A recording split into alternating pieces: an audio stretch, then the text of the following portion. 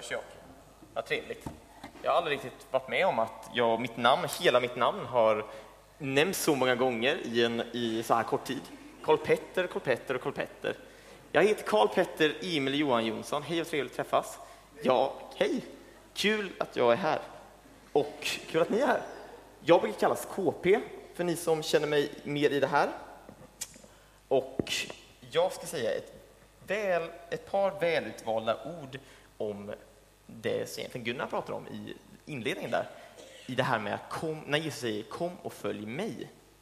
Det här med att kom och följ mig säger Jesus, eller följ mig säger Jesus. Det säger Jesus i Bibeln.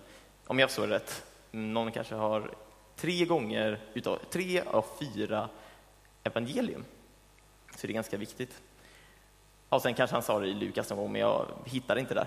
Men han säger det här när han frågar människor och erbjuder människor, helt vanliga nissar, att följa honom och vara hans lärjungar. Ni vet, lärjungarna Jesus hade ju 12 lärjungar. Liksom. Då går han fram till dem och säger, kom och följ mig. Och det här innebär ju egentligen så här att, ja, vad innebär det? Jag ska läsa det först. Man ska inte hoppa framför hästen, man ska hoppa på den. Som man säger, ute i skede. Jag ska läsa ur egentligen samma som vår kära Gunnar. Det är Johannes evangeliet 1 och 43. Nästa dag, då har det precis hänt att Jesus har precis fått 2 nya lärjungar. Där han har sagt, de har frågat, hej, var bor du någonstans? Och han säger, ja, kom med och se liksom. Och då nästa dag tänkte Jesus bege sig därifrån till Galileen. Där träffade han Filippos. Han sa det till honom, följ mig. Och sen gjorde Filippos det här och fick andra människor att följa Jesus. Men det här med att följa någon, vad är det här ens? Och jag tänker personligen att, att följa någon, när Jesus kommer och följa mig, det är ju något väldigt stort först och främst. Det är ju att ta i rygg på någon. Egentligen måste vi börja med. Ta i rygg på någon och man börjar gå. Och man säger, tja, du verkar intressant, du verkar god och jag vill följa dig och se vad du leder mig. Eller hur? Det är ju att följa någon, liksom, ta rygg på någon. Och det är inte bara en liten grej när Jesus säger kom och följ mig. För det är inte bara en vanlig människa som säger kom och följ mig. Det är ju som jag skulle säga, kom och följ mig på Instagram. Det är ju en ganska liten grej. Men Jesus säger ju kom och följ mig. Då är det inte bara Jesus som säger det här, utan Gud själv som säger kom och följ mig. Se vem jag är och testa om jag är en god Gud. Liksom.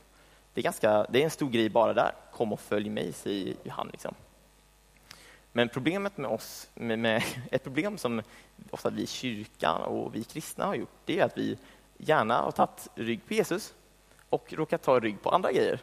Nu är det inte allvarligt, nu ser jag massa andra, vad pratar han nu?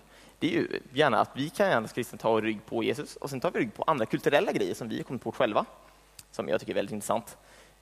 Att vi är så här hit och dit, hejsan omsan, att vi har kommit på själva grejer som vi tänker det här kan vara bra idé med i kyrkan. Liksom. Till exempel att man ska inte ha på sig keps i kyrkan, det vet ju alla. Och då kan man fråga sig, vad sa Jesus att man inte ska ha keps på sig i kyrkan? Jag ser dum ut keps, men nu har jag på mig keps. Jag kan inte läsa någonstans där Jesus sa, ha inte på dig keps i kyrkan, det är inte okej. Och det kan, för Esken måste skriva det här med mig, så om ni har några klagomål, prata med Esken. Man ska inte på sig keps i kyrkan, säger vi, men Jesus har ju aldrig sagt det här, tycker jag är väldigt intressant. Och de här kulturella grejerna som vi faktiskt inte, som vi har sagt, så här, mamma sa alltid, KP, när vi ska till kyrkan, ta på dig finkläder. Mamma, varför ska vi på oss finkläder i kyrkan för? Nej, man ska ha på sig finkläder i kyrkan. Så sa hon ute i Småland. Ute i Skede. Men jag kan inte läsa någonstans där Jesus sa ha på dig finkläder i kyrkan. Jag kan inte. Det här är mina halenbyxor, de här brukar jag på mig hemma. Jesus säger ju mycket annat gott. Men att Jesus säger, har jag aldrig läst ha på dig finkläder i kyrkan. Jesus säger ju kom och följ mig. Och lär känna vem jag är. Att ha en relation. Nu tappar jag nästan här. Ha en relation med mig. Och relation med folk har man inte bara när man är på fest liksom, och har finkläder på sig.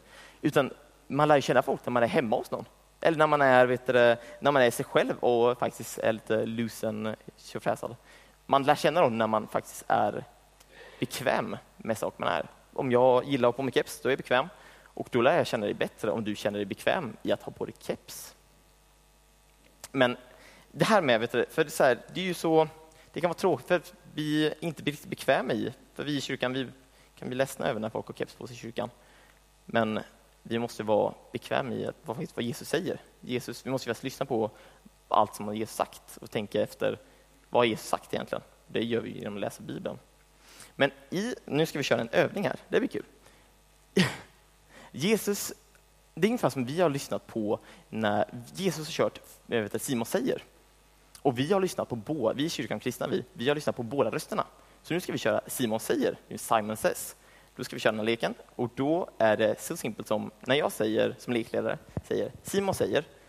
Och då ska ni göra den här kommando typ. Simon säger, ställ er upp. Då ska ni ställa er upp. Samuel kan leken. Simon kan leken. Då ska ni ställa er upp. Nej, men det ska ni göra på riktigt. Men men inte orkar så. Men Simon säger, sätt högra handen på huvudet. Ni kan sätta den andra handen på huvudet. Ja, då har ni ju lyssnat på redan där. Och ni fattar poängen. Så här, Simon säger ni kan sätta er ner liksom. Simpelt som det här. Det var bra, Erik. Du gjorde perfekt min poäng. Det är sant. Nu kan vi sluta leka. Men i att det här med att vi har råkat lyssna för mycket på...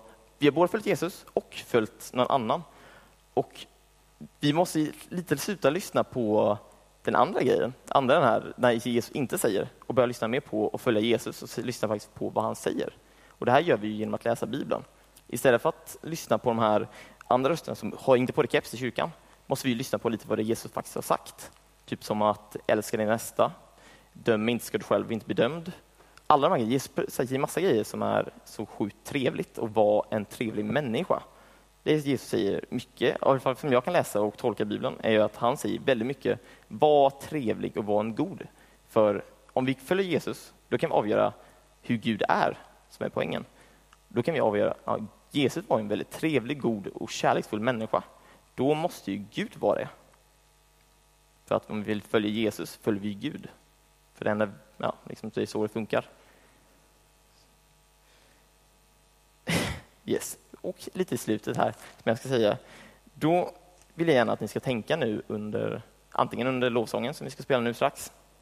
Eller under fikat kan ni prata om det eller tänka. Eller när ni kommer hem, när ni sover, när ni vaknar eller hur som haver. Kan ni tänka lite på den här frågan. Hur rent praktiskt sett kan man följa Jesus? Eller följer vi Jesus? Yes, vi ber. Så ni får be med mig om ni vill. Tack Jesus för att du älskar oss och är med oss. Tack Jesus att vi får lära känna dig och vi får ta rygg på dig och följa där du leder oss.